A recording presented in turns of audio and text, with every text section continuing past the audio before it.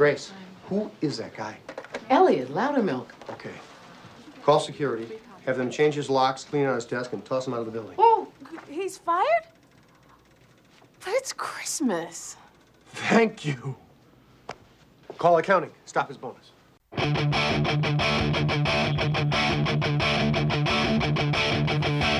the herald angels sing, glory to the newborn King. Peace on earth and mercy mild, God and sinners reconciled. God for all nations rise, join the triumph of the skies. In the Catholic voice proclaim, Christ is born in Bethlehem. Hark the herald angels sing, glory to the newborn King.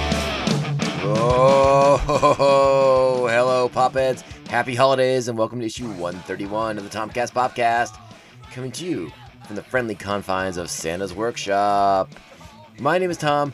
Thank you so much for listening to this quality, independent Christmas podcast. Please follow us on the social medias. We are at Tomcast Popcast on Twitter and Instagram. Please feel free to email the show at tomcastpopcast@gmail.com. And if you are so inclined in helping keep this podcast afloat all through the holiday seasons and into the next year, become an official member of Pophead Nation by joining over at patreon.com, patreon.com/Tomcast Popcast, where you can join the nation and gain access to all kinds of super sweet bonus content. Thank you, and happy holidays to our current Patreons. The Aspen Hill Chody, the Batman at Bay Park, Jeff Nail, co-host of The Ringing Ear, a great music podcast that I love so much, and I hope it's on your Christmas wish list.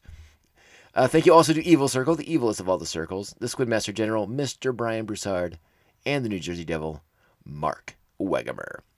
Remember, we are on all of your favorite podcasting platforms, whether that's Google Play, Spotify, iHeartRadio, Stitcher, many, many more, and including Apple Podcasts. And if you're listening to us via Apple Podcast, please make sure you are giving us those sweet, sweet, sweet 5-star reviews. And, hey, it's the season of giving, right? Make sure you are liking, subscribing, and sharing the show with all of your friends and family this wonderful holiday season. And finally, check out our network website. We are the Tomcast Podcast is a proud member of the 3BZine network of podcasts. So please head over to 3BZine.com, where you can find tabs to all the shows on the network, which includes Beer Night in San Diego, this fine podcast, the Tomcast Podcast, and our Star Wars focused Mandalorian based episode, the Mandovision Podcast, another show hosted by yours truly. You will also find our store envy page where you can buy sweet, sweet merch for those last minute Christmas gifts that you might need. And I think we're still in Hanukkah too. So if you need a last minute Hanukkah gift, keep it going. Hey, all right. So we have a Christmas based episode. I was going through kind of like the archives of the Tomcast Podcast recently, and we've done a lot of stuff kind of themed around Christmas time in the sense that, like, yes, we have acknowledged the season of Hanukkah and Christmas and Kwanzaa, this happy holiday season for so many people of so many different faiths and ethnicities and all that good stuff. But we've never really done anything specifically based on the Christmas genre of films and TV shows and movies and things like that. So we thought it might be kind of fun to do that. One little hole in the plan was that our good friend, our main man, Mr. Jedi Raj, at Jedi Raj on Twitter and Instagram, not as well versed in the holiday films as one might hope or wish, and so we've had to call in a pinch hitter for today, and what pinch hitter can step up to the plate and deliver the Christmas merriment better than the person that I spent more Christmases with than anybody else. Yes, that's right. My brother Mark is coming into the podcast tonight, and we're going to go over some of our favorite holiday viewing content. And we're terming it that way because it's going to be TV shows and it's going to be movies. We didn't want to kind of like limit it, but we did want to keep the scope narrow. There is a ton of stuff out there, and we're going to talk about a lot of stuff. A lot of really fun things and a lot of not fun things too, because guess what? For every every reaction there's an equal and opposite reaction. So for as many good movies as there are this time of year, there are so many bad ones. And we're going to name a few of those too, which might make it fun. It might make this episode controversial because I know a lot of people have very strong opinions when it comes to their holiday viewing choices. And yeah, we might ruffle some of those proverbial goose feathers this episode because yeah, there's some Christmas movies I think are complete trash, but I know people love them. So, but hey, like I said, the opposite reaction could be going on too. I might name a bunch of movies that you guys think is total, gooseberry poo, and no one, let me know. Let me hear about it. Y'all know where to get a hold of me. Y'all. You see what I said there? I said, yeah. Oh my goodness gracious. The sponges, we're off to a great start. We are off to a great start. The eggnog is clearly spiked, as it should be for any raucous Christmas party here at the Tomcast Podcast. So we are going to connect with my brother Mark, and we are going to begin to go over some what we consider to be holiday essential viewing. There will be some honorable mentions that we won't talk about as much. We want to. There are some things to include, but again, I'm also going to name some names. There are plenty of holiday movies I think should be avoided at all costs to your sanity, and just because you should have more respect for yourself than to waste 90 minutes to 2 hours of your life watching some of the dreck that comes out. And don't worry, we're not even going to get started on like the ungodly mass situation that's going on with like the Hallmark Channel movies. I mean, they have like an entire network of Christmas movies. They just run it year round nonstop. We can't even go there. We can't go there. We're not going there. We're talking about high quality stuff here. High quality, top notch holiday entertainment for the masses. All right, I'm going to stop talking. Let's connect with Mark and get the podcast rolling. But you got to do something first. It's the holiday season. We're all having a good time. Maybe we're passing that eggnog around. We're having the Belgian Christmas ales even. Ooh, they're so delightful this time of year. Sitting by a fire. Maybe you're roasting some chestnuts right now. Hey now. Nothing wrong with any of that. But there's still some rules to follow on the Tomcast Podcast. We have to sit down. We have to buckle up. We have to hold on to our butts. And then we buckle up again. Because you can't have any shakeage, any loose shakeage. It's a bumpy ride. You got to be safe. You got to be stable. We're going to get into it. Here we go. Well, obviously something had to break the window. Something had to hit the stereo.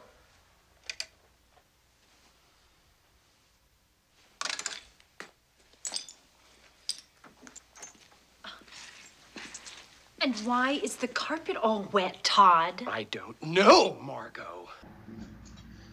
All right, joining me now via the Skypes, the New Jersey Devil, Mark Wegemer. How are you, my dear sweet brother? I'm good. How are you? Happy holidays and Merry Christmas to you, my friend. Happy holidays. Merry Christmas to you, too. Is this the weirdest Christmas on record, you think, with COVID and a pandemic in full swing still? It's pretty bad. It definitely... If you're one of those that Christmas isn't necessarily the most wonderful time of the year already, then COVID definitely amplifies that by about 100 times. Well, we got some good news, some silver lining today, with the social media announcement that Sir Ian McKellen has gotten the vaccine in England, and Gandalf will live forever now. Yeah, sure. if you call that good news. Well, I love me some Ian McKellen, so that's all that matters. I love Ian McKellen too, but I also just got the headline here in LA County that all of the ICU beds are full. Well, so stay home. Stop going to parties, Mark. Well, yeah, exactly. But don't share your vape pen with strangers, okay? Share my what? Your vape pen. Oh. Okay. Noted. Are you having a festive holiday drink with you today? I'm having a drink. But not festively. I think it's kind of festive. Bring it on. What do we got? I'm having Allagash's North Sky Stout. Oh, you had yeah. I think you talked to me about that recently as well. That's a good one. Yeah.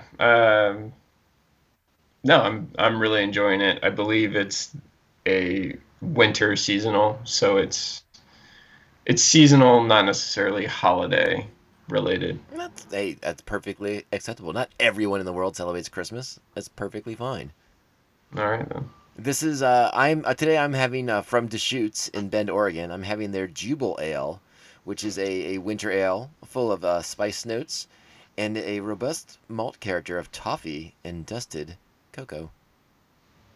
Sounds good. Yeah, 6.7%. So this puppy will warm you up real fast if you aren't already sitting by a fire at the moment, which you and I are in Southern California, so we are probably not sitting by fires. No, plus I don't have a fireplace. I have a decorative fireplace, but it does nothing. Right. It's terrible. Mark, I've brought you in today because we're here to kind of I don't know. I mean, it's sort of this could be the last podcast for the year, very likely.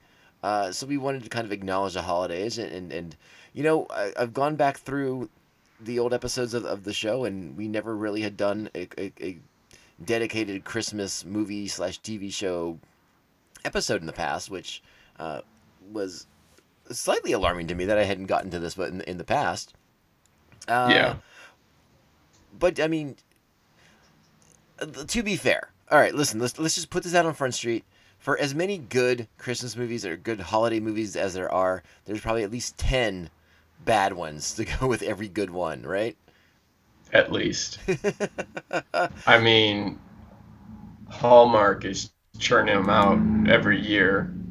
Yeah, I feel like they create like 20 new ones, and they're all terrible. well, they're all the same at the Right. same, you know, at the same time. They're all cut from the same cloth. They all involve a gazebo. Somewhere around the Connecticut, Vermont area is usually a big destination for a lot of those Hallmark pictures. It's some kind of small mountain town. Yeah, you know, someplace remote where you Yeah. can get that snow look, and it's always somebody's come back from the big city because now they're having a life altering moment. Yes. You're right about that. But I mean, not even counting the Hallmark movies. I mean, there's plenty of big time movies that have been released in theaters that are Christmassy and terrible. Yeah. So I thought it'd be appropriate before we get into the good stuff, before we talk about the ones that we really, really like, and I'm putting this out there on Front Street for our wonderful listeners. I suspect the ones we like will be very different from the ones you like, and the ones that I think are terrible, I may step on some toes here. Okay, Uh-oh. yeah, there may be some on this list that are gonna make people mad at me. But Oh, boy. But you can't get mad at me because it's Christmas and it's the season of perpetual hope. I disagree. All right. Well, do you have any bad ones that you would advise people like don't watch that? That's not good. Christmas with the Cranks. Christmas with the Cranks is on my avoid list. Right. It's awful. Don't watch it. Yeah. It's terrible. Yeah, I remember we saw that in theaters because we were like, hey, a Christmas movie, let's go see it. And boy, were we bored out of our minds. Oh, it's not good, and it's Not good. It's kind of a shame because I mean it's a decent cast. You know, Tim Allen and Jamie Lee Curtis and Dan Aykroyd, and you know you might think you get some mileage out of those people. Not so much. I don't even remember Dan Aykroyd being in that movie. Dan Aykroyd actually, I watched this movie a couple years ago to see if it was as bad as I remembered it, and Dan Aykroyd's character is god awful. It's so bad. Okay. Not that Tim Allen's character is any better, but it's just like I don't know. I just had this feeling. It's like, why am I watching this? And then I immediately changed the channel. All right. It's terrible. Got anything else?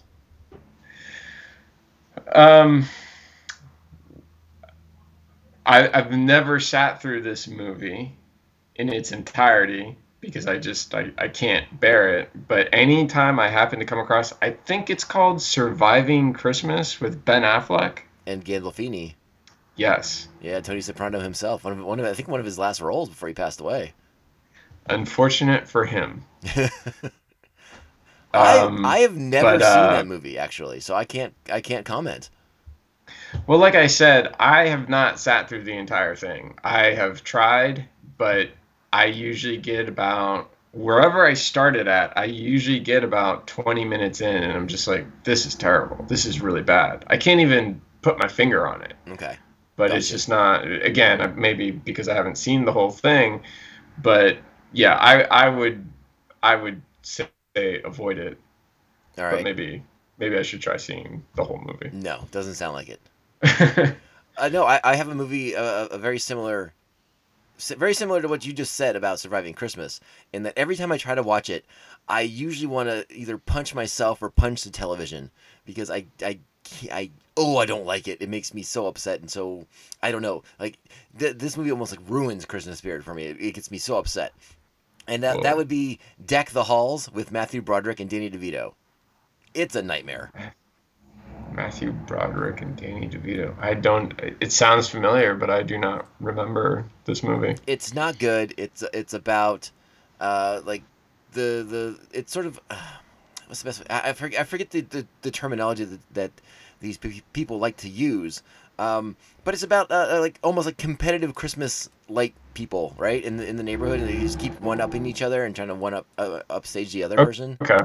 It's awful. Okay. They're terrible. And it confirms my theory that other than Ferris Bueller, I think Matthew Broderick's been in like maybe 2 good movies.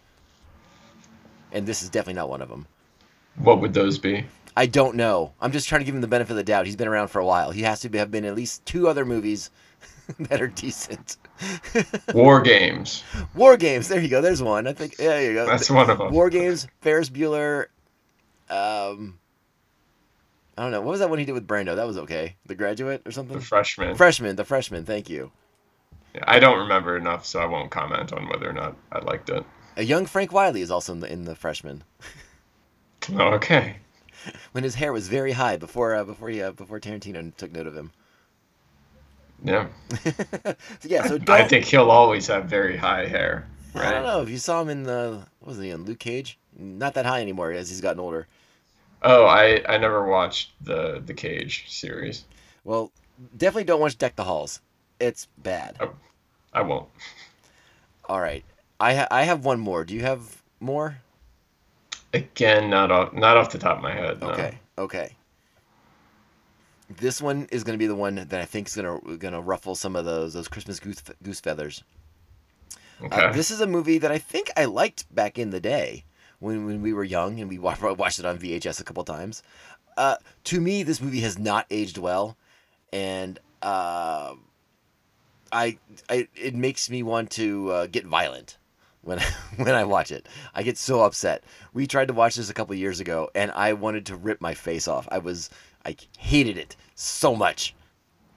And I'm referring once again to supposedly the King of Christmas himself, Tim Allen. I hate the Santa Claus. Oh, I never cared for the Santa Claus. Can't stand it anymore. I think I said I think I liked it when we were younger, but I cannot stand it anymore. It's rough. I remember as a kid, I couldn't watch it. I was just like, this is stupid. It's stupid. It is definitely stupid. Yeah. I don't know if when we were young I was just thirsty for Christmas movies, but or maybe I'm just having a bad memory. I just don't remember it well enough. But I definitely don't like it anymore. and that son of his, holy smokes! Someone needs to take him out back and show him what is going on in the world. Oh my! Bold statement, I know. Yeah. But no, it's funny. Sorry. No. I was just gonna say. I mean, I know a fair number of people who enjoy that movie, and I am not one of them. Well, I was gonna say I saw it was on Disney Plus, and I was kind of like, maybe I'll give it a try. So I don't know. In the words of Kevin McAllister, who wants to give it a whirl, don't give it a whirl. That was a nice motorcycle you had go by there. Yeah, I did not hear what you said. I'm sorry. Well, I was trying to quote Kevin McAllister from Home Alone. He's like, "I'll give it a whirl. Do not give the Santa Claus a whirl. Save yourself the time." All right. Yeah. All right. Now I guess it's fair to move into our sort of honorable mentions, like the movies we're going to mention, but we're not going to talk about it at great length. Okay. I have. Let me see. I have 4, and they're not all movies. There's at least one TV special on here. Okay. So it's 4 movies and a TV special. All right. What do you got? I have one. One. Okay. Well, maybe I'll go first, then we'll save yours. Okay. All right. I'd like to give an honorary shout out to the Bing Crosby Danny Kaye classic White Christmas. I have a soft spot for it. I know many people do not care for musicals, but I do. So I like White Christmas. I also like another one. I might get ripped on this one, and you might be the one who does the ripping here. I really like Jingle All the Way with Arnold Schwarzenegger and Sinbad. I don't remember it that well. I remember thinking it wasn't very good, but that, it had some laughs. I remember Sinbad being very funny, and anytime Arnold attempts comedy, it's always funny, whether it's intentional or accidental. Yeah, with that movie, it's almost like it being a good movie or a bad movie doesn't really matter. I'm really just watching it because I think the performances are pretty crazy. Like the plot's pretty razor thin. I mean, like, Arnold's a sort of negligent dad. He needs to get his kid a toy, and hijinks ensue. And right. like you said, Sinbad's funny as hell. Arnold actually is fairly funny in this. There's Jim Belushi as like a rogue Santa Claus who runs a counterfeit toy operation. It's pretty funny. And then Vaguely remember the performance that I can't get enough of when I watch this movie is Phil Hartman as like the skeezy neighbor who's always hitting on Rita Wilson, who's playing Arnold Schwarzenegger's wife. Yeah, like I barely remember Phil Hartman being in that movie, but I mean, he was always great. So he's just a total skeezball, trying to just like undermine Arnold Schwarzenegger every turn. Like I said, it may not be a good movie, but there's these interesting, fun performances to watch. Right.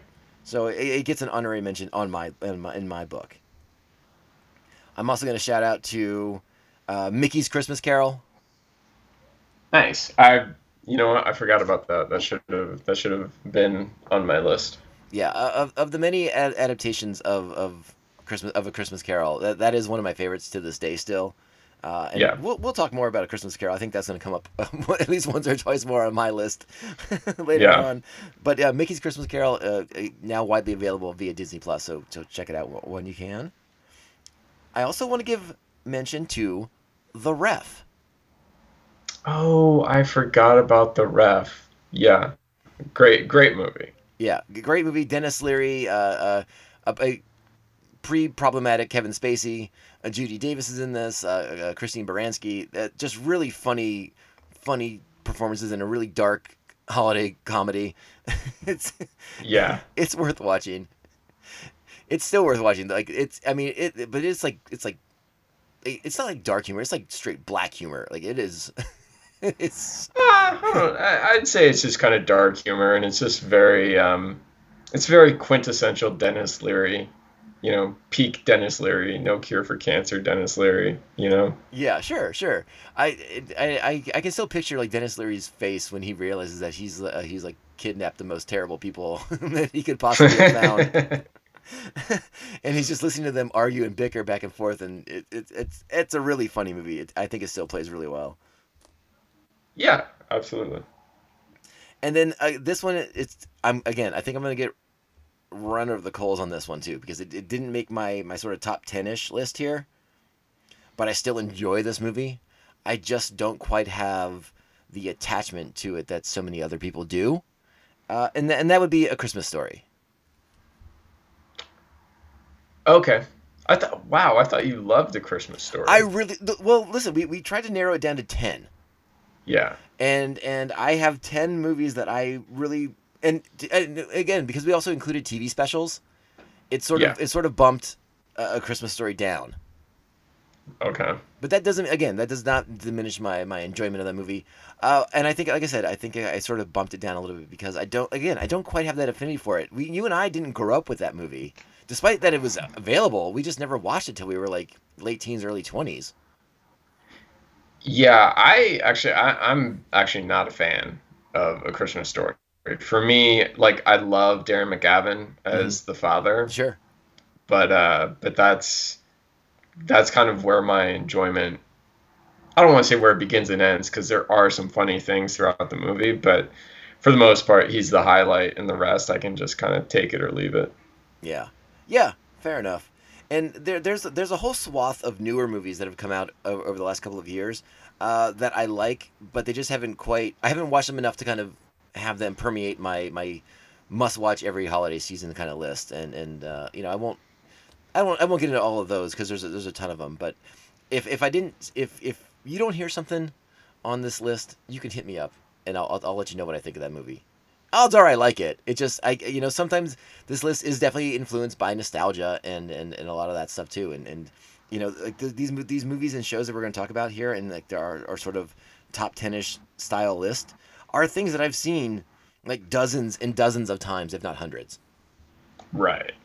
So that's all I'm going to say about that. Okay. What was your honorable mention? My honorable mention, and the only reason why it's an honorable mention is because I've only seen it one time, but I feel like upon multiple viewings it would make it onto the list proper. But it is the original 1974 Black Christmas. You know, I'm glad you brought this up. but go ahead, talk. I don't know if you want to just mention any specific points about that movie, about why you like it so much. So if you do, please go ahead before I rudely interrupted you. You know, it's very stylized. It's very grisly. It's bleak. It has kind of a Scream-esque whodunit mystery. And yeah, I love that sort of disturbing feeling during the holidays. I think Christmas is, you know, where it's supposed to be kind of the most wonderful time of the year. I think it's also like a very haunting and kind of chilling time. And I think Black Christmas is kind of perfect for that. Oh, right on. You know, I wanted to make a note because I thought you would also be the perfect person to talk to this about. But I mean, we'll have to do another episode, you know, next Christmas where we just focus on like the horror holiday movies, you know, because there's such I mean, there's almost like a deluge of them. You know, when you go scrolling around through Netflix or Amazon or whatever, there's like so many, and so many of them are like do not look good. But I'm curious. I'm definitely curious to watch them. Most of them are really bad, but this film really stands out. Well, I mean, gosh, what was it? 4 or 5? It might be longer ago than that. When Krampus was all the rage, and there were like 7 Krampus movies that came out in like 1 year. Yes. And yeah. I think I only watched one of them, and it was okay. It was fine. Yeah, the mainstream one that came out. Yeah, the one with Adam Scott and Toni Collette. Yes. Yeah. Yes. That was fine. Yeah, it was fine. like, It was perfectly fine. It was perfectly fine. It's got some fun bits, the evil gingerbread men, and yeah. I think the best thing about that movie is kind of like the creatures. Yeah, it had some neat effects in there. Yeah. So it was fun for that, and in fact, I almost feel like that deserves an honorable mention. So thanks for bringing it up. But, yeah, right on. Yeah, because I forgot about it, but like, yeah, it is what it is, and it it does its job. Yeah, it would be fun sometime. We'll have to do some homework before next Christmas, and maybe we can do like the horror holiday special. Yeah. Because I just kind of looked up a few things, and I was like, wow, there are so many of them, and many of them are. A lot of the newer ones, in particular, are of that. You might know better the terminology, but it's sort of like that new sort of like, hey, we have a fancy iPhone, let's make a movie. I don't know what the terminology for that other than is it's just kind of no budget horror. Yeah, a lot of them are sort of like the relying on sort of like a Blair Witch found footage sort of thing, or like someone's doing like the Cloverfield, like I'm recording this as it's happening sort of situation. Yeah, well, that's fine. By all means, go ahead and like it. If you don't necessarily have the skill set to make a I don't want to say the skill set to make a movie, but if you don't know much about cinematography and stuff like that, then by all means go ahead and make it found footage because I think that's a kind of sub genre that lends itself very well to amateur filmmakers. Yeah, well, and you know, and I don't want to sound dismissive of that at all, because I think it's really cool that the technology exists in our hands now to record something that looks pretty darn good, in all honesty. It's cool, but you also get a glut of really bad movies. Yes, but yeah, from that glut, you know, hopefully a few gems are found as well. Yeah, it's hard. It's hard though to sort of to go through all the material, because it was a lot easier when movies were shot on film, because you still had to work really hard in order to get the film to shoot on it, and so you kind of it just made the amount of material, there was a lot less to go through, so it was easier to find those kind of hidden gems. Well, but yeah. but now the gems are a little more, I should say, a lot more hidden. A lot more hidden, but you know, you gotta rely more on that you know, internet word of mouth sort of thing happening. You know, you go to a couple websites that you trust, and all of a sudden they're mentioning something that someone had told them about, and they agree, and that, you know, it's just sort of like the propagation of word of mouth via the technology that exists nowadays. So hopefully it helps kind of cut through that clutter, and you do find those kind of hidden gems. But it is a lot harder nowadays. You know, it's not like when you and I could just walk into a video store and you know, feel like we could, you know, rent the entire place and have it back in a couple weeks. Right. Yeah. All right. Well, enough of that. We're kind of on a little bit of a side tangent here. We have created a list. We have curated our lists. 10 holiday specials or movies that we go to on a yearly basis. I did not ask the most important question of all, though, before we started compiling our lists. Okay. And that is the question that divides many a household. People have been divorced over this topic, and so we need to set the record straight now on whether we consider this fair game or not. Okay. Is Die Hard a Christmas movie for the sake of this episode? 100%. All right. Well, that changes everything on my list then. Okay.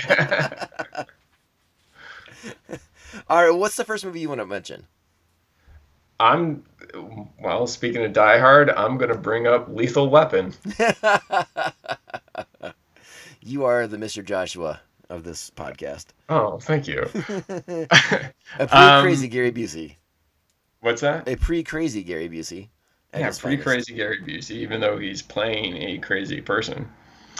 But no, I mean, I love this movie, and I think on this podcast in particular, with the whole Hans Tober festival that you guys do, I don't think Lethal Weapon gets enough play. So I just wanted to bring it up and say I think it's better than Die Hard.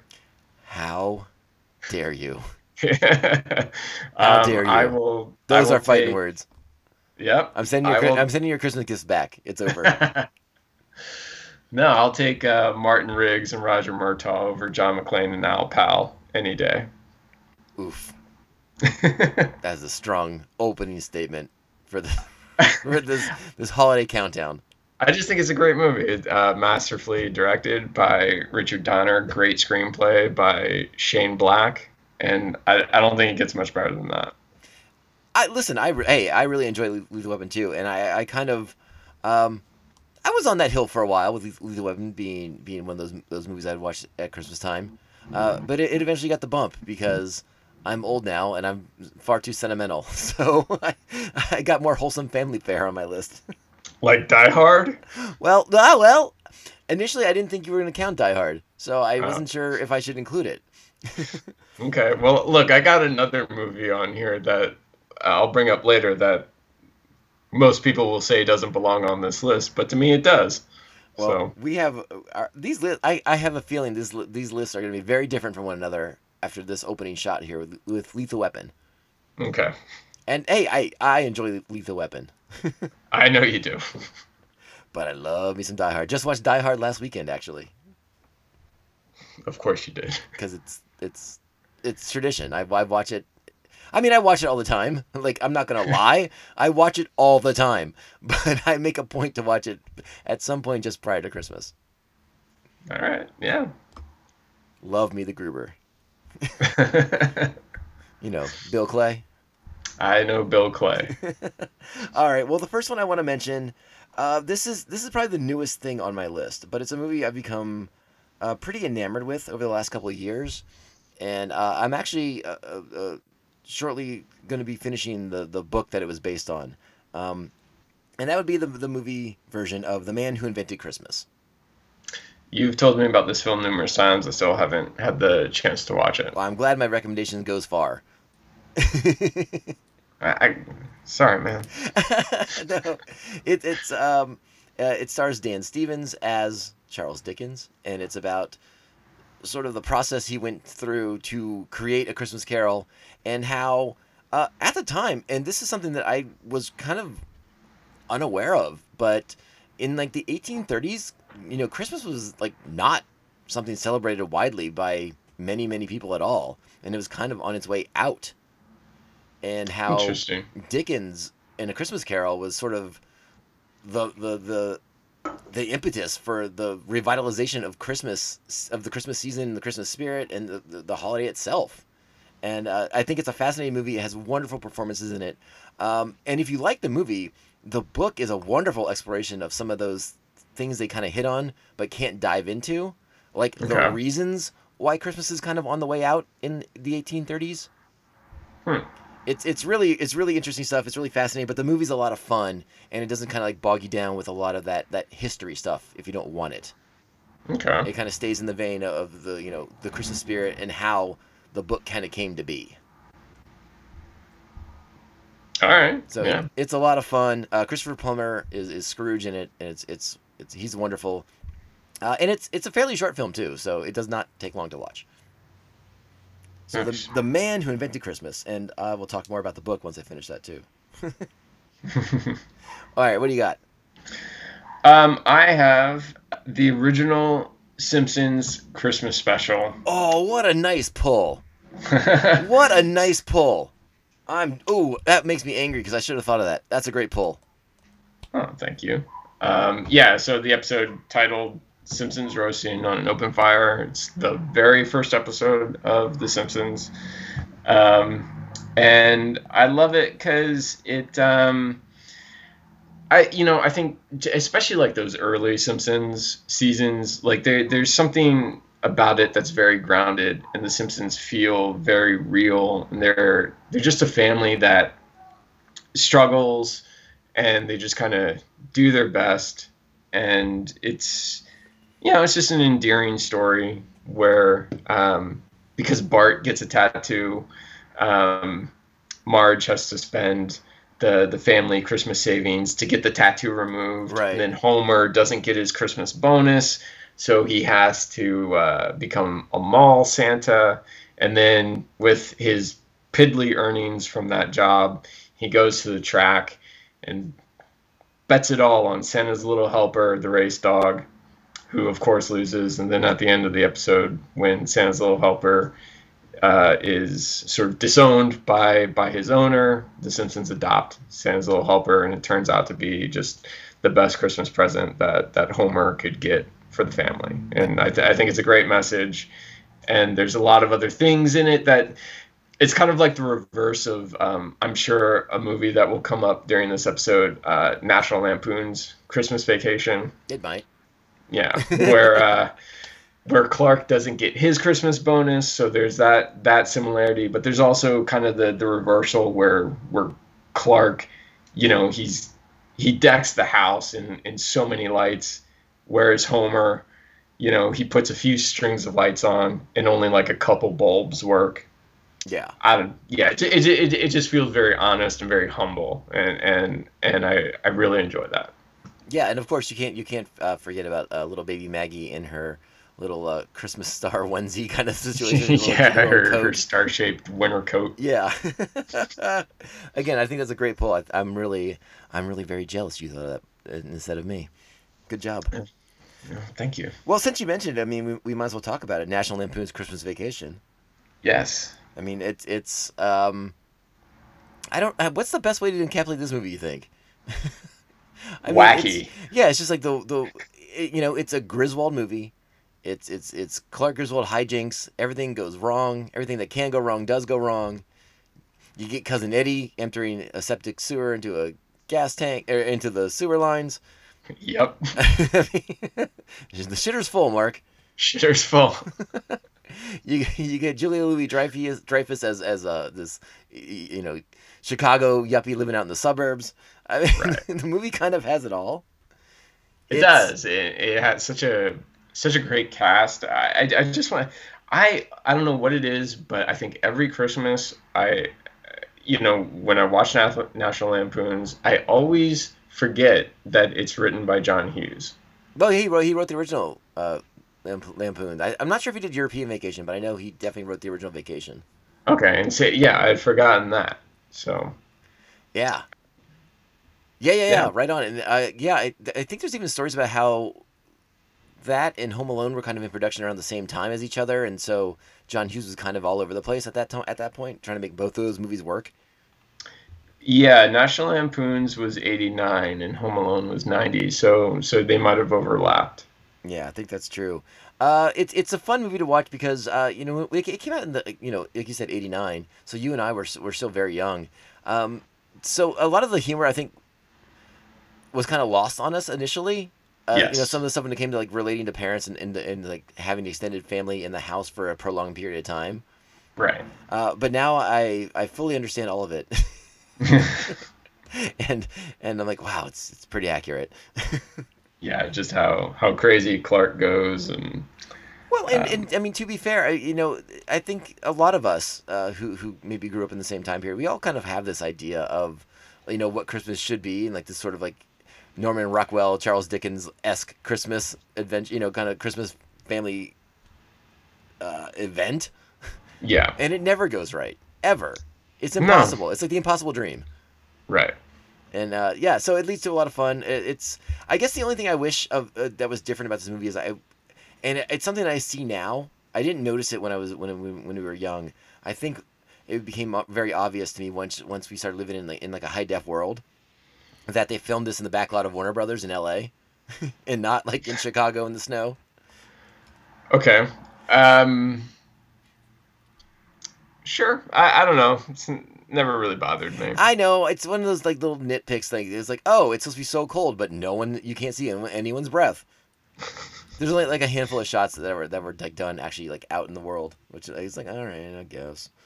Yeah, but I almost feel like that kind of adds a little something to it, and I think accidentally, because I feel like at times, it just looks like Clark is sweating. Yeah. Yeah.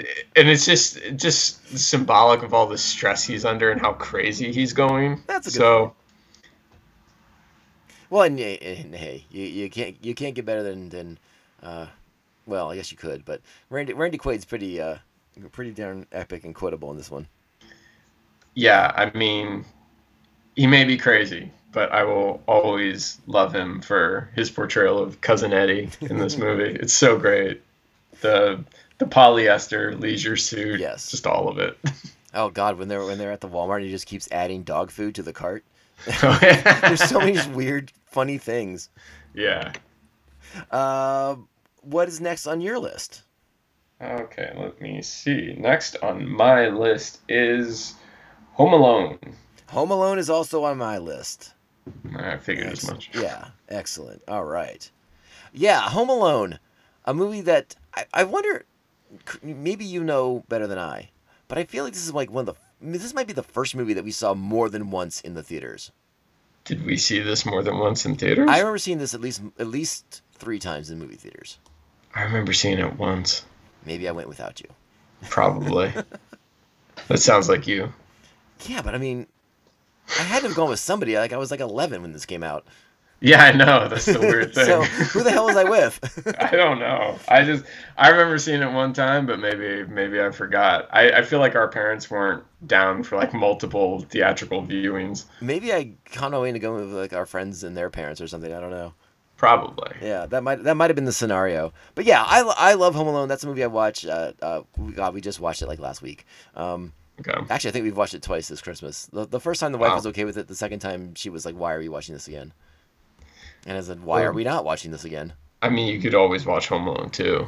No, It's the same movie, it's.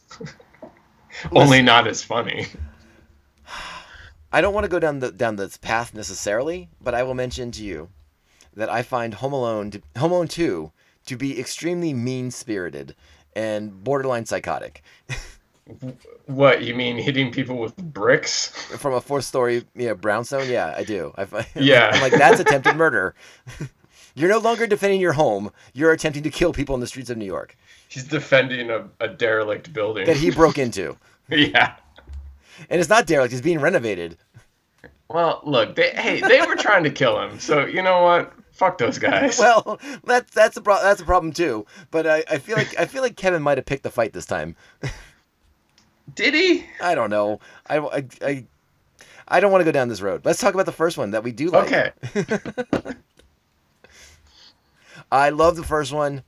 It's again John Hughes. It's charming. It's sweet. It's got that kind of crazy family energy at the beginning of the movie. And then like the parents go away and Kevin's left alone. You get Joe Pesci and Daniel Stern, who are in this movie are perfect. Yes. There's no homicidal tendencies involved here. No, they just want to rob houses. They just want to rob houses and turn on faucets of water. Well, only Daniel Stern wants to turn on faucets. What do you think it is about Home Alone that endears it to you so much? I mean, I think it's funny. But I think, especially having gotten older, it has a lot of heart.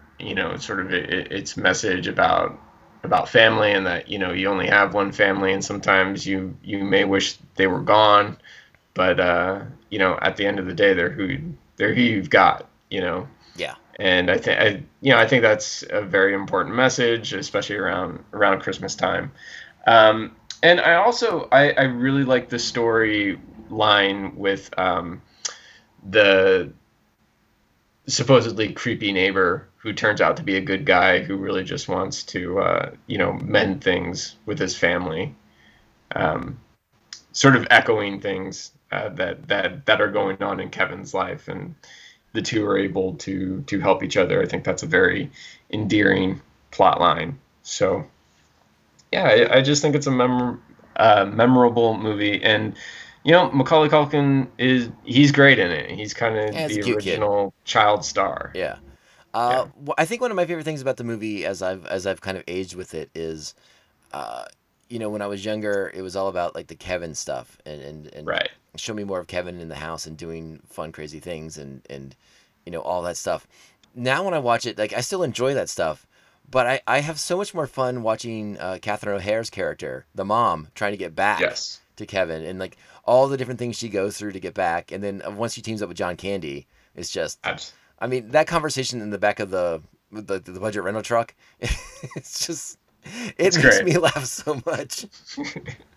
And like her reaction to things that John Candy's saying, I mean, it's really just priceless. And then my favorite part of the movie is still Daniel Stern's primal scream as the tarantula is placed on his face. It's a good one. That gets me every time. I basically howl with laughter at that one. Yeah, I love Daniel Stern. I think this is like his peak. I think he's so great in this, and his physical comedy I think is really off the charts. And the scene where he's kind of snooping around the house, and Kevin plays the recording from, what is it, Angels with Dirty Wings or something like that. Yeah. Like, so just like the way he runs away, and he's just like banging into trash cans. It's so great. Really good physical comedy in this one for sure. Yeah. Let's see. What do I want to bring up? Let's bring up one of the TV. I'll bring up one of the TV ones, and I'll start with How the Grinch Stole Christmas, the Dr. Seuss. Okay, this is not on my list. I adore this so much. I know there have been multiple iterations of it done, but the OG Boris Karloff narrated Grinch with the Chuck Jones art is just stellar to watch. It is. And, and I love it. I mean, it's like what, 22 minutes long. It's so succinct and brief and to the point, but it's so emotional all at the same time. I mean, you go on this journey with the Grinch, and it's just spellbinding. It's 22 minutes that fly by, and you're completely enraptured in the songs of the Who's and the evil smile of the Grinch and the Grinch songs. Obviously, Me When Mr. Grinch is definitely a big deal to this day. Right. You have the wonderful dog. I mean, the dog is still my favorite part. The ever loyal dog. Yeah, Max the dog. Yes, so great. I love the Grinch. I'm not a big fan of the Jim Carrey film version. I have never seen it. I don't care for it much. It relies too much on fart humor, which there's nothing wrong with a fart joke, but look, there's a lot wrong with fart jokes. Please stop, Hollywood. Please stop. But I actually enjoyed the animated. I think it was Illumination who did the most recent animated version with Benedict Cumberbatch as the Grinch. I thought that was pretty good. Okay, I never saw that. I saw I saw that they made it, and I was like, oh, it's animated. Maybe it's there's something to it, but I just haven't gotten around to watching it. I think that one's it has the right spirit about it, which is important to me. But yeah, that original, like I said, that the one with Chuck Jones and Boris Karloff, that's masterful. Yeah, that's pretty perfect. Yeah, you got anything? What's your next one, my man?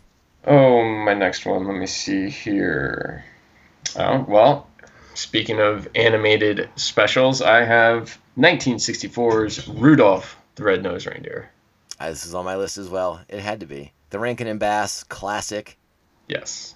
Yeah. I mean, I don't know. If you don't like this, what's wrong with you? It's just wonderful stop motion work. It's funny and entertaining. I think it works for all ages. I think so too, and I think even though it's it's older stop motion animation, so it's kind of like a little like jittery, whatever. I feel like that gives it kind of so much more life, and I think it's part of the charm too.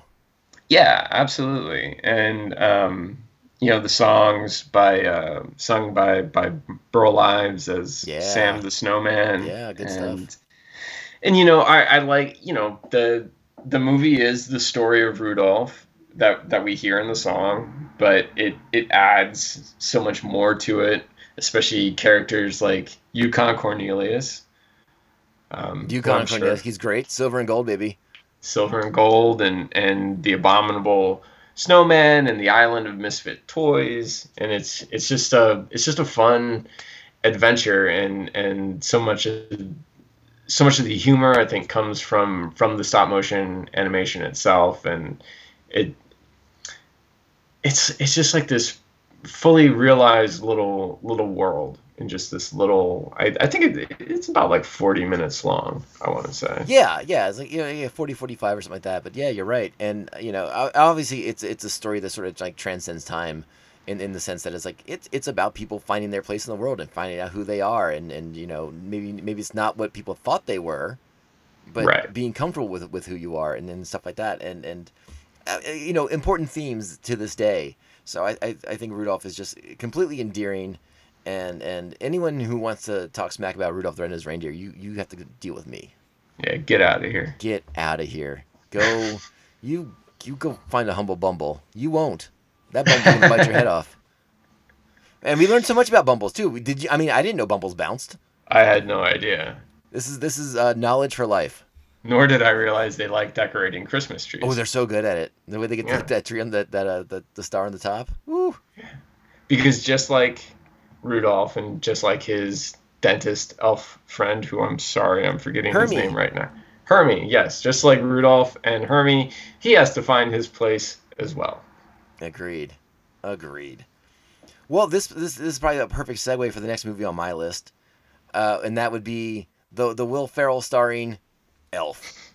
All right, not on mine. A movie heavily informed by Rudolph the Red-Nosed Reindeer, the Rankin and Bass version. I mean, the costumes are basically right out of that stop motion. Yes. Rudolph. This is a movie I liked it when it first came out, but it has woven its way into my heart in a way I did not expect, where I can I fanatically watch this movie every year, multiple times, and occasionally sometimes in June or July, just because it's on. Oh boy. Oh yeah, I love this movie. It has so much emotion and so much heart to it. It's so innocent and fun. Like there's nothing in this movie for people to like point out and be like, no, that's dumb. It's like you buy into it or you don't. Right. But I feel like you buy into it because Will Ferrell is so bought in himself. He's so convincing as like this man, this human raised by elves who believes he's an elf. And you know, of course he lives in the North Pole and of course he works with Santa Claus. And, you know, he comes to the real world and everyone's like, you're effing crazy. But Yeah. he's so charming. He's so endearing. And he you know, his kindness and his generosity just, it's like infectious, and he works his way into everybody's hearts and stuff like that. It's, I can't get enough of Elf. I think it's become like the modern Christmas classic, as far as something that everyone can watch. I feel more like the James Caan character. He hasn't worked his way into my heart just yet. I remember. There are things about the movie that I like, and the Rankin and Bass influences are that's definitely one of those things that I do enjoy about the movie. Bob Newhart as the narrator. Newhart is fantastic. He's amazing. And yeah, the movie has quite a few gags that I think are very funny. I really like Zooey Deschanel in her role. So I feel like yeah, I don't know. It sounds like maybe... you like this movie. You should just watch it more. What's that? It sounds like you like this movie. Just watch it more. The thing is I feel like I like all the things around Will Ferrell, but it's Will Ferrell himself. I'm just like, I don't know. It's just too much. I mean, that's kind of Will Ferrell's thing, though, isn't it? It is, and you know, I mean, Will Ferrell is very hit or miss for me. Sometimes I'm down, other times I'm just like, no, stay away. Well, to be fair, a lot of people are like that to Buddy the Elf. They're like, get away from me, you weird elf man. Very true. I love this movie, and it's one of the few that. I shouldn't say few. That makes her sound like mean, but it's one of the ones that Janine agrees with me on that we can watch and we all have a good time and we'll put it on. Like again, like I said, I love sort of like it sort of has like this modern timelessness to it, but we can put this on when people of all ages are over and no one's gonna get upset. You don't have to worry about like the dirty sex part coming up and like, oh, fast forward so your mom doesn't see this part. You know, it's like I think it's like almost a perfect holiday movie. You know. All right. Look, I know that I have seen that movie more times than I ever wanted to because I go over to your house yes, that's true. That's for true. Christmas and we always end up watching Elf. I know, and it's always like, really? Yeah.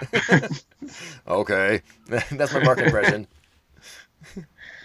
Yeah. So, hey, I love it. I love Elf. I'm saying it here on the record. Boom. And I like all the singing too. Not mad at it. All right. All right. That was a nice transition though from Rudolph into Elf. I mean, the Rankin and Bass connection, obviously. Let's do it. Worked very well. Yeah. So I think it's your turn, my friend. What's next on yours? I have 1984's Gremlins. Yes! Yes! This is on mine as well. I'm so glad Yeah. I had a feeling we were going to be simpatico on this one. I mean, yeah, this is one of those ones. I try to watch it every year. I don't necessarily get to everything, all the movies I want to watch every year, but this is definitely one I try to get to. And directed by Joe Dante, written by Christopher Columbus, who directed Home Alone. I remember seeing this in theaters. Yes, I do too. I couldn't believe our parents. I look back, I can't believe our parents took us to see this when we were this young. I was 4 years old. Like, that's insane. But thank you, Mom and Dad. Yes. Because when I think about it, so I remember seeing it in theaters and I loved it, but I also remember like it gave me nightmares. It was terrifying. Yeah, and because you were 4, I was 6, so I was not much older. So, I think like this might have really been kind of like my first exposure to horror movies, even though it's not strictly a horror movie. But the Gremlins, like, yeah, they were scary. They were funny and goofy, but they were also scary too. Yeah. No, And- I think that speaks to Joe Dante's direction. Yeah, You know, absolutely. to balance the comedy and the family and the Christmas parts and that horror element as well. Mm-hmm. It's a really finely tuned machine on this one. Yeah, and Phoebe Cates like just like fucked up Christmas Story. Holy shit! that always stood out to me. That's one of my most memorable, one of the most memorable things in the movie for me. Because there is it kind of introduced me to the idea that, like, yeah, you know what, Christmas is not necessarily the happiest time of the year for many people. It's hard for a lot of folks. Yeah, you're Yeah, right. and so I like those kind of like darker undertones. Mhm. I think for the reason that I mentioned earlier, I feel like there's kind of a haunting atmosphere to Christmas in my opinion, and this movie really, I think, taps into that. Yeah, you're right. You're right about that. But so many other things about it are, I mean, I think all the performances are great. You know, you got Galligan as Zach Galligan. Zach Galligan as Billy Peltzer, Phoebe Cates, of course, Judge Reinhold. I'm not remembering everyone. Corey Feldman. Hoyt not Axton remember- as the dad. Yes, absolutely. You know, did Gizmo himself as a character. I think it all just works so well, and that scene of Mrs. Peltzer just destroying gremlins in her kitchen is amazing. Oh, it's yeah, that's a really tense scene, you know, with them coming after her in the kitchen, and you know, she puts one in the blender, one in the microwave, she's like knifes one. Like, Yep. don't fuck around, Mrs. Peltzer. She may have some PTSD after this, but she's hardcore. She is hardcore, and that shot of the gremlin exploding in the microwave just seared into my mind. Yes, the creature work on this movie is awesome. It's off the charts. It's so good. Yeah. I mean, this easily could have gone like B movie route, but it's top notch. Yeah. And Do you know? I'm sorry. No, go ahead. No, I was just going to ask you, like, do you know much about like the making of it or the original screenplay? Ooh, you know, that is something I remember one year I did read a bunch of stuff on IMDb, but I've forgotten like 90% of it. Yeah, I know Chris Columbus, like he originally wrote it as just like a horror movie that took place during Christmas, and you know, like it was very dark. Like I if I remember correctly, I think the gremlins actually kill Mrs. Peltzer in that scene in that original version. I was gonna say, I But think then I remember they kill a lot more people in the original version, in the original Yeah. screenplay at least. Yeah, but it was Spielberg who came in and said, no, you know, like you have to keep Gizmo as a character. Like I guess Gizmo died or Gizmo Maybe became became one of the gremlins. Yeah, and he was like, no, you have to keep Gizmo as kind of like the heart of your movie. So I don't know. It's just an interesting story about how the movie was made, I think. Yeah, I'd love to see more of kind of how that movie came together, because it is this wonderful blend of so many different elements, and I think the Christmas theme being introduced as it has a lot of play. I mean, you mentioned it's from 1984, but I think the idea of a parent trying to find the perfect Christmas gift and it going horribly wrong and basically destroying the entire small town in the middle of America. I think that plays nowadays too. I think though nowadays it'd be like a biological warfare sort of situation, you know. But Right. but it plays. I mean, that's something people can relate to. Like, oh, I have to give my kid the perfect gift. Oh, it just happened to kill everyone in this town. Shit, that didn't work out. Yeah. Here, I have a bathroom buddy on me. Kind of to go back to what you said earlier about National Lampoons, though. This is a movie also shot on the Warner Brothers backlot, though, and I feel like you don't feel it at all. You can tell it's a set, but you don't feel it. And perhaps that speaks to the caliber of director that Joe Dante is versus the gentleman who did National Lampoons, whose name I don't even recall. I have it written down here somewhere. Where is that? Let me see. National Lampoon's Christmas is directed by Jeremiah S. Chechik. I hope I said that right. Well, I think Joe Dante's Bonafides are a little bit better than his. Well, yeah, we remembered his name. Well, Joe Dante's pretty awesome. That's why I know him. Yeah, he's a great director, and oh yeah, mad shout out to Mr. Futterman. Mr. Futterman. That's a Kentucky Harvester. That's right. So good. Yeah, you're right. We should watch Gremlins. You're right. You win. I think is now the time we bring up Peanuts. Sure. Let's bring up Peanuts. Yeah. I defer to you. I bring up Peanuts, but I defer to you on this because you are the unofficial Charlie Brown Snoopy aficionado of the Tomcast podcast. So talk to me about why Peanuts is great, even though we all know Peanuts Christmas special is great. I think, I think it's because out of every film that we've talked about, and I think that we're going to talk about, I think this movie or this special in 25 minutes encapsulates the true meaning of Christmas better than any of them. And, it all comes down to kind of Linus's speech towards or at the end of the second act, which is that, Charlie Brown is screaming about what's the point? What is the point of Christmas? Because he's surrounded by all these people who are making fun of him and think that Christmas should be this particular way about like glossy, pretty tin Christmas trees. And Linus gives this speech, and it's straight out of Scripture, and he's basically reciting Scripture, and but at the end of it, it's summed up as it's about peace on earth, goodwill toward men. And I think that's why it works so well, But aside from that, I think it's hilarious. I think the animation is just on point with Charles Schulz's style from the comic strip. The fact that they used children to voice the children, I think, works incredibly well.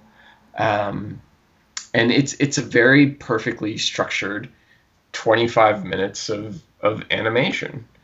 And it's hilarious. All the characters are so distinct, and Snoopy's antics are great. And I just love it. I find it very endearing. Yeah, I don't really have much more to add to that. I think you summarized it pretty perfectly. Yeah, it really is. It's Christmas distilled in like you said, the perfect 25 minutes. Yeah. Of everything of what it's supposed to be, as opposed to, the malls and the extravagant gifts and all the sort of glossy, frilly stuff around the edges, and it just gets to like the core of what it really is. Yeah. And, is it weird to say that Peanuts puts the Christ in Christmas? Is that a weird saying? It's it's strange, but I like it. I mean, because like you said, they are quoting Scripture at a certain point in there, and yeah. Again, the Tomcast podcast is not an overtly religious show by any means, but there is a reason for the season, right? Yeah, Christmas is about it's Christian. It's So. And again, I agreed, and I actually have no problem with the holly having grown to become more than that. That I have no problem with that whatsoever, by the way. But sure, absolutely. But the roots are there in Christianity, and that's just what it is. Yeah. So any secularists out there, I'm sorry. That's just how it is. Yeah, just enjoy the season for what it is. Whether I should say you can enjoy the season for whatever it is, whether it's because of Christmas, whether it's because of Hanukkah, Kwanzaa, or just the winter solstice. Yeah. Whatever it is. The vibes are all the same, like you said, like being good to each other, being kind to each other, helping each other. I mean, those are the most important things that run across all the religions, and whether you're religious or not, that should run across humanity in general. Just as a reminder. 100%. Yeah. Let's see. What do you want to get into next? What's on your list? Well, next on my list, I think I'll save what's next on my list, and I'll jump above that one. 2, and this might be cliche, but 1946's It's a Wonderful Life. This had to be on the list. Yeah, we I had think so. yeah. This is on mine. This had to be this has to be on there. Um, I think everyone knows the story now about It's a Wonderful Life. How like when it came out, it was kind of a flop. No one Yeah, really cared, and it just became one of those movies that grew over the years, over into like the sort of holiday behemoth that it is now. yeah, And again, like we just talked about, like sort of those themes of being good to each other, being kind to each other, and this has all those, but it also shows. Um, Correct me if I'm wrong, or if I'm misspeaking a little bit here, but it's just like the importance of one person and how their actions and the way they do things can help so many other people around them without them even being aware of it. No, I think that's 100% on target. I think it's a reminder that you're making a difference in your life and the lives of others, even if you don't feel like you are. And again, as we've mentioned, Christmas isn't always a good time of year for a lot of people, and so I think that that's a very important message for people to hear. Yeah, that agreed 100%. No matter how bad things might be, uh, you do have value and you do have worth to many other people, and your absence would be felt. And this is the movie that kind of shows that, and Yeah, personifies like just how important a person can be to so many others. Even if you think you're not doing anything, even if it feels like you're not living your best life, because Jimmy Stewart's character had all these big plans, he had all these ambitions and all these things, and he doesn't get to do any of them. But he's no, made so many other people's lives better because of his sense of commitment and responsibility to the town and to the people of it. Um, it's just a one.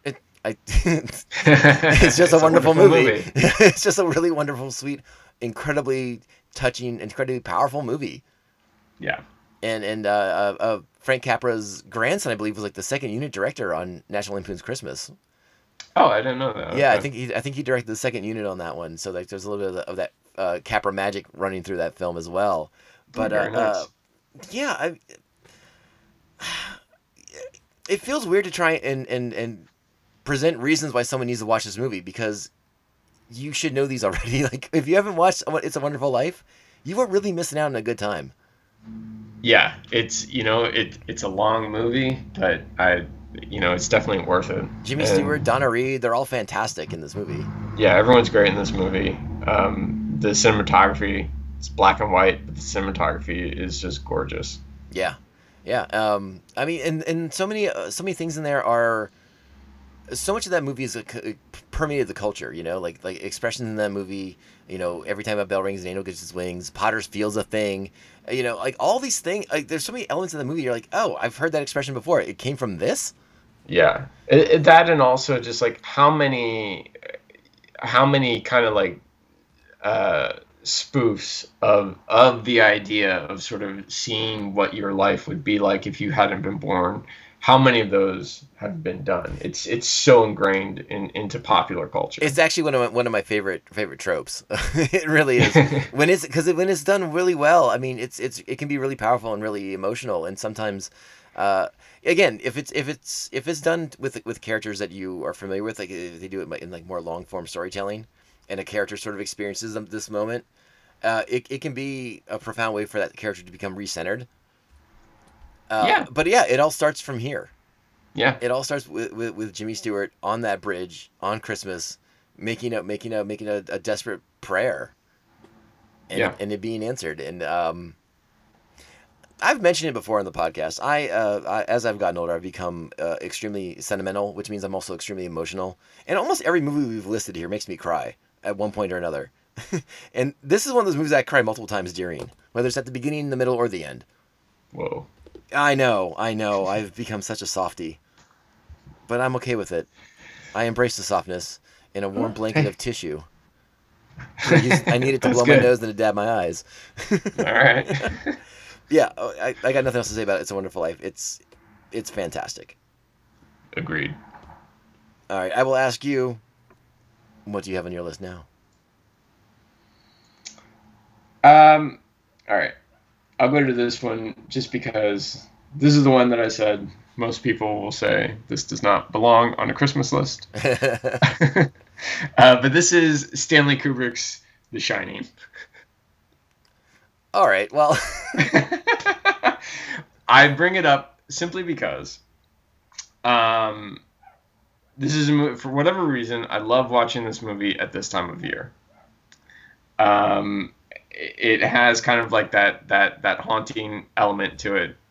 And I don't know what it is, but you asked for favorite Christmas movies, so I'm giving you one that I watch almost religiously over Christmas. no, that's fine. I'm just not going to go too deep on it because we did talk about it very recently on the show. You guys just had a conversation about it. Yeah. So yeah. Well, I will bring up. I've already mentioned what a fan I am of this this piece of Christmas lore, Christmas Carol, how important it is to me, how much I love that story.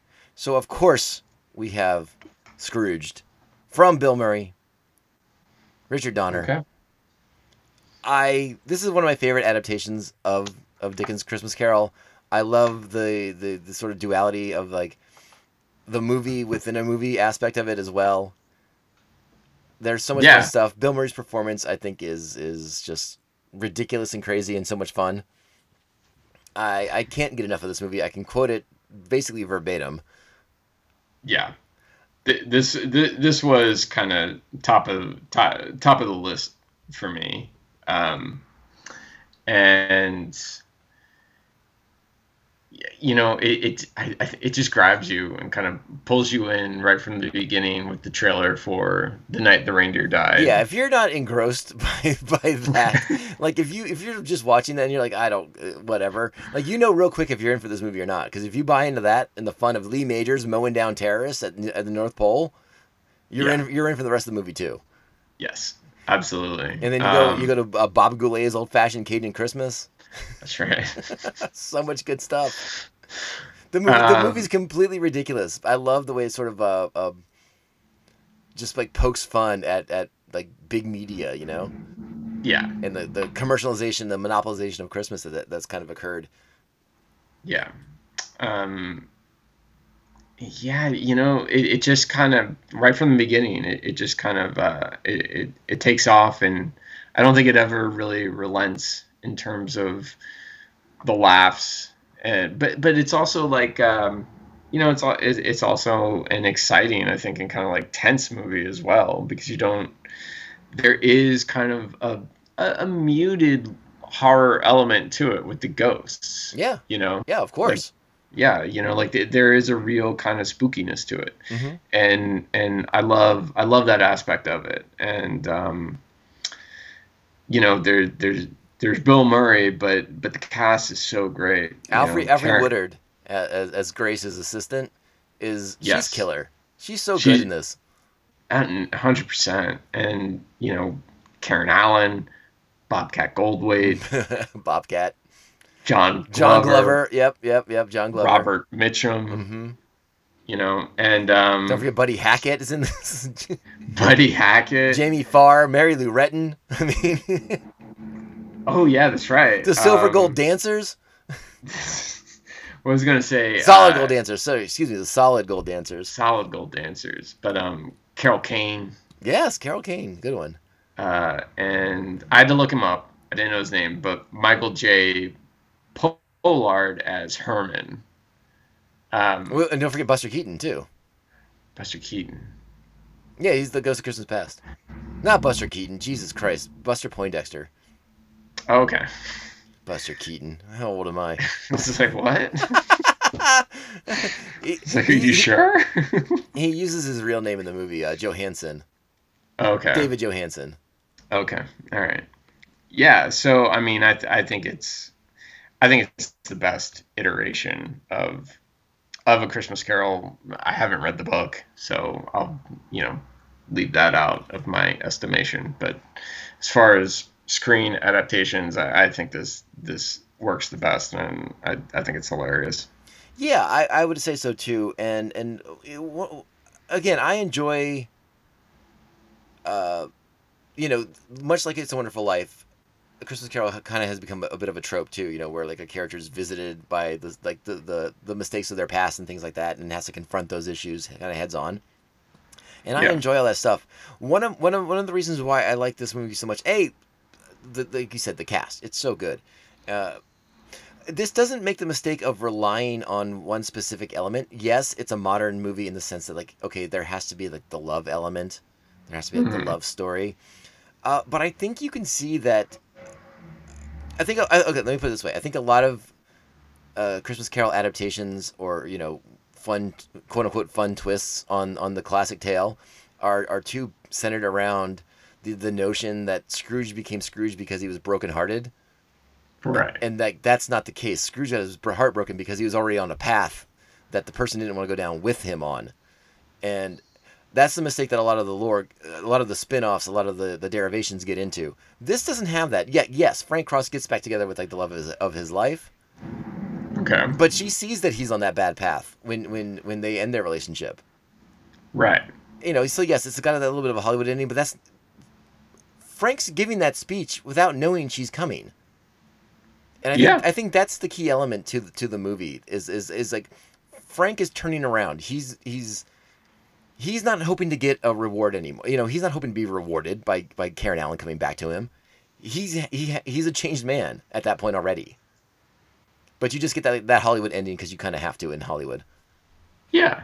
And I think you're right, and I think it still works. I think you can have the Hollywood ending with him reuniting with Karen Allen, because, like you said, like he's made the change. Yeah, you feel like he's earned it at least. Yeah, 100%. And I love his speech at the end of the movie. I think it's fantastic and it's fun to watch. And again, I've already admitted I'm a little bit of a sap, but yeah, I get a little emotional watching it. All right. That's all there is to it. Okay. Mark, I'm just old, and I wish the world was a better place than it is. And it's kind of the same shithole it was when we were kids. We were just kids, so we just didn't know how bad it was. I don't know. I mean, hey, I guess that's better than being a hardened cynic. I don't know. Oh, don't worry. I have plenty of time to be a cynic. I pull that card a lot of the time during the year, anyways. All right. But yeah, I mean that's the fun of Christmas stuff. Is like I can put that aside for a little while and kind of reconnect with like the optimist that I used to be, where I was like, everything's gonna get better. It's gonna be fine. We're gonna figure it all out. Instead of the person who's been living in this house for like the last 8 months is like, it's all terrible. We're all gonna die. Yeah. Then January 2nd comes. Oh, I don't think December's gonna end. No. No, the clock's gonna break right before midnight. It's gonna be the perfect ending to 2020. Sorry, folks. 2020 is gonna last for another year. Well, remember what Valiant Comics taught us: time is not absolute until it is. Did they teach us that? No, they taught me that. Okay. Oh man, yeah, I love Scrooge. Like I said, my favorite modern adaptation of Dickens. There's a lot of fun versions of A Christmas Carol. I love the Muppets one. I mentioned Mickey's Christmas Carol. Yes. And what's the other one? Patrick Stewart's done a really. I thought Patrick Stewart did a really decent version of it as well. Was it just like a more of a strict adaptation? He did a pretty strict adaptation on TNT, but I've seen performances. For a long time, he was doing a one-man show of it in London. I think he even did it on Broadway once or twice. And I've seen videos of that, and a one-man performance of Scrooge is pretty impressive. Or I'm sorry, of A Christmas Carol is pretty impressive. Okay. Going back to our avoid list, this actually reminds me. Whatever you do, do not watch the Robert Zemeckis all mocap animated Christmas Carol feature starring Jim Carrey. It is just don't. Just do yourself a favor and don't. There are parts to that I enjoy. I will admit. Okay. It's not perfect. The mocap is a little. I mean, it's new technology, so it's a little weird. Yeah. I didn't find it as unsettling as I did on Beowulf. I don't know. I feel like Beowulf at least had like monsters and stuff. So Yeah, my critiques of that version of Christmas Carol are a little bit different than yours, but it's not without its problems. But I think for the most part they at least get it right. all right, if you're down with that. Yeah, I mean, if the technology weirds you out, then don't by all means don't watch it. There's plenty of adaptations to watch. I don't even think it's the technology. The technology doesn't bother me. I just don't think it's very good. Just, I don't know. I thought they did a pretty good job with the Fezziwig scene, but okay. I don't remember that. I'm basically out of things. Do you have anything left in yours? That's all I got, sir. All right. So we weren't gonna go. I was worried you were saving Die Hard for last, and I was I was a little nervous. No, I didn't put Die Hard on my list. I think because I wanted to make a bold statement About Lethal Weapon. Lethal Weapon. You're gonna watch an action Christmas movie. Watch Lethal Weapon. God damn it. All right. Well, I will put that out on the social media, and the millions and millions of followers that we have will decide for us what the proper course of action is. Look, I feel like I'm in the minority on this one. People genuinely seem to enjoy Die Hard more, but I insist that Lethal Weapon is where it's at. I don't. Listen, I am on the record earlier in this episode saying I really enjoy Lethal Weapon. I was on that hill with you for a long time, and Lethal Weapon just sort of kind of rolled down the hill because I had so many things I was watching at the holidays. And Lethal Weapon is a movie I'm happy to watch, in February. It's not a big deal. Right. So I didn't feel that bad not including it in my Christmas watching any longer. Oh, you know what? Since we are talking about Lethal Weapon, let me ask you a question before we wrap up. Okay. Are you going to make plans to watch Mel Gibson as Fat Man? 100%. Yeah, I want to watch it too, but it's like $8 to rent or something. I was like, are you kidding me? Actually, I thought it was like $8 to buy. I thought it was like $15 to buy and $8 to rent, but maybe I read the screen wrong. Yeah. I don't know, but I definitely want to watch it. One, Mel Gibson as Santa Claus, but two, big Wally Goggins fan. Who isn't a Wally Goggins fan? Wally Goggins is the best. Yeah, I think it looks great. I think it's a great concept. So I'm just down for it. Oh, actually, it looks like it's. Yeah, I think they changed it. It's like $6 to buy it, or $7 to buy it now, as well as rent it. So you can rent it for the same price as you can buy it. So I guess buying it's the way to go. But yeah, I swear when it was first released, it was like $15 to buy it. Maybe they realized that was a big mistake. Yeah, because I don't think a lot of people knew about that movie. Yeah, for anyone who doesn't know the movie we're talking about, the movie is called Fat Man. Mel Gibson basically plays Santa Claus. He's taking a job with the government because Santa Claus has run out of money because no one believes in Christmas anymore or in him.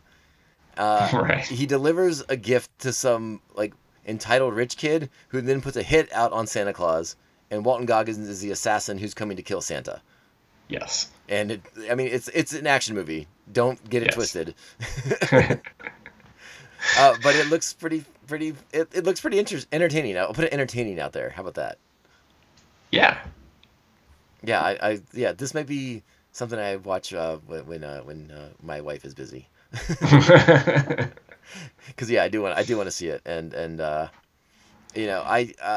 talked about it before. I don't go into any great depth into a lot of my own personal beliefs, but I'm not a fan of cancel culture.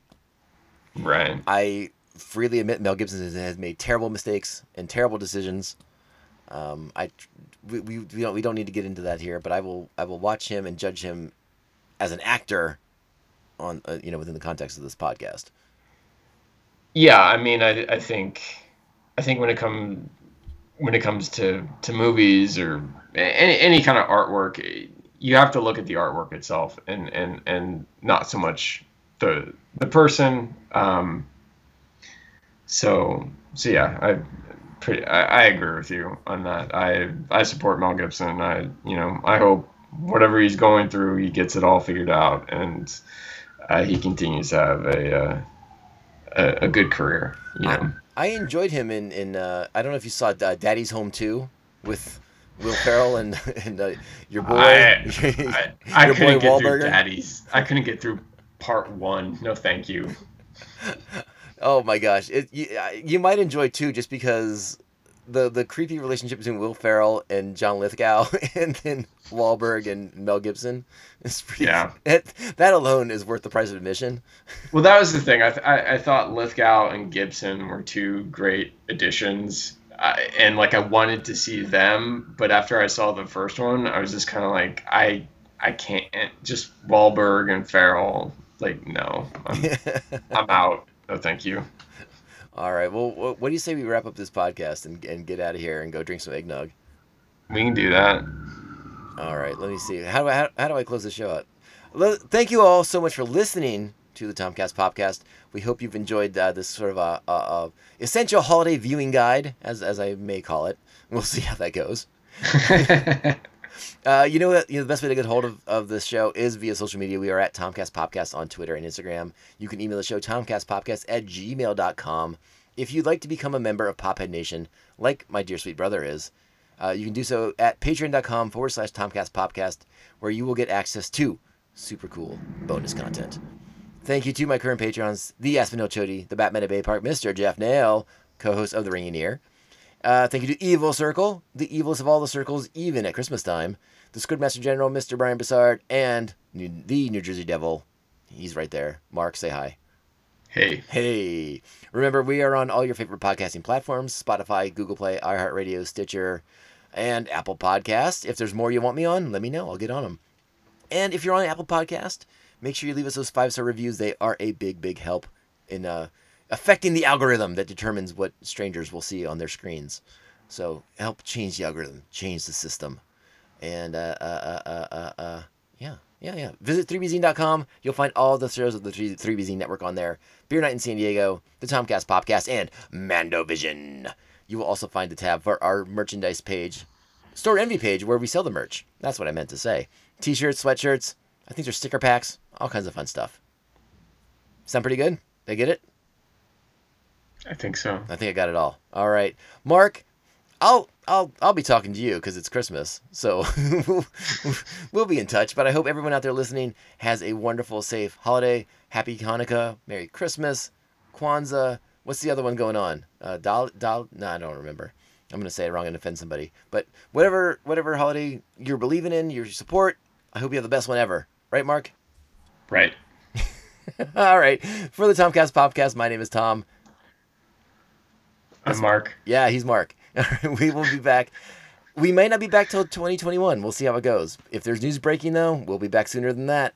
All right, y'all take care for now. Ciao, babes. Why are you smiling like that? I just like to smile. Smiling's my favorite.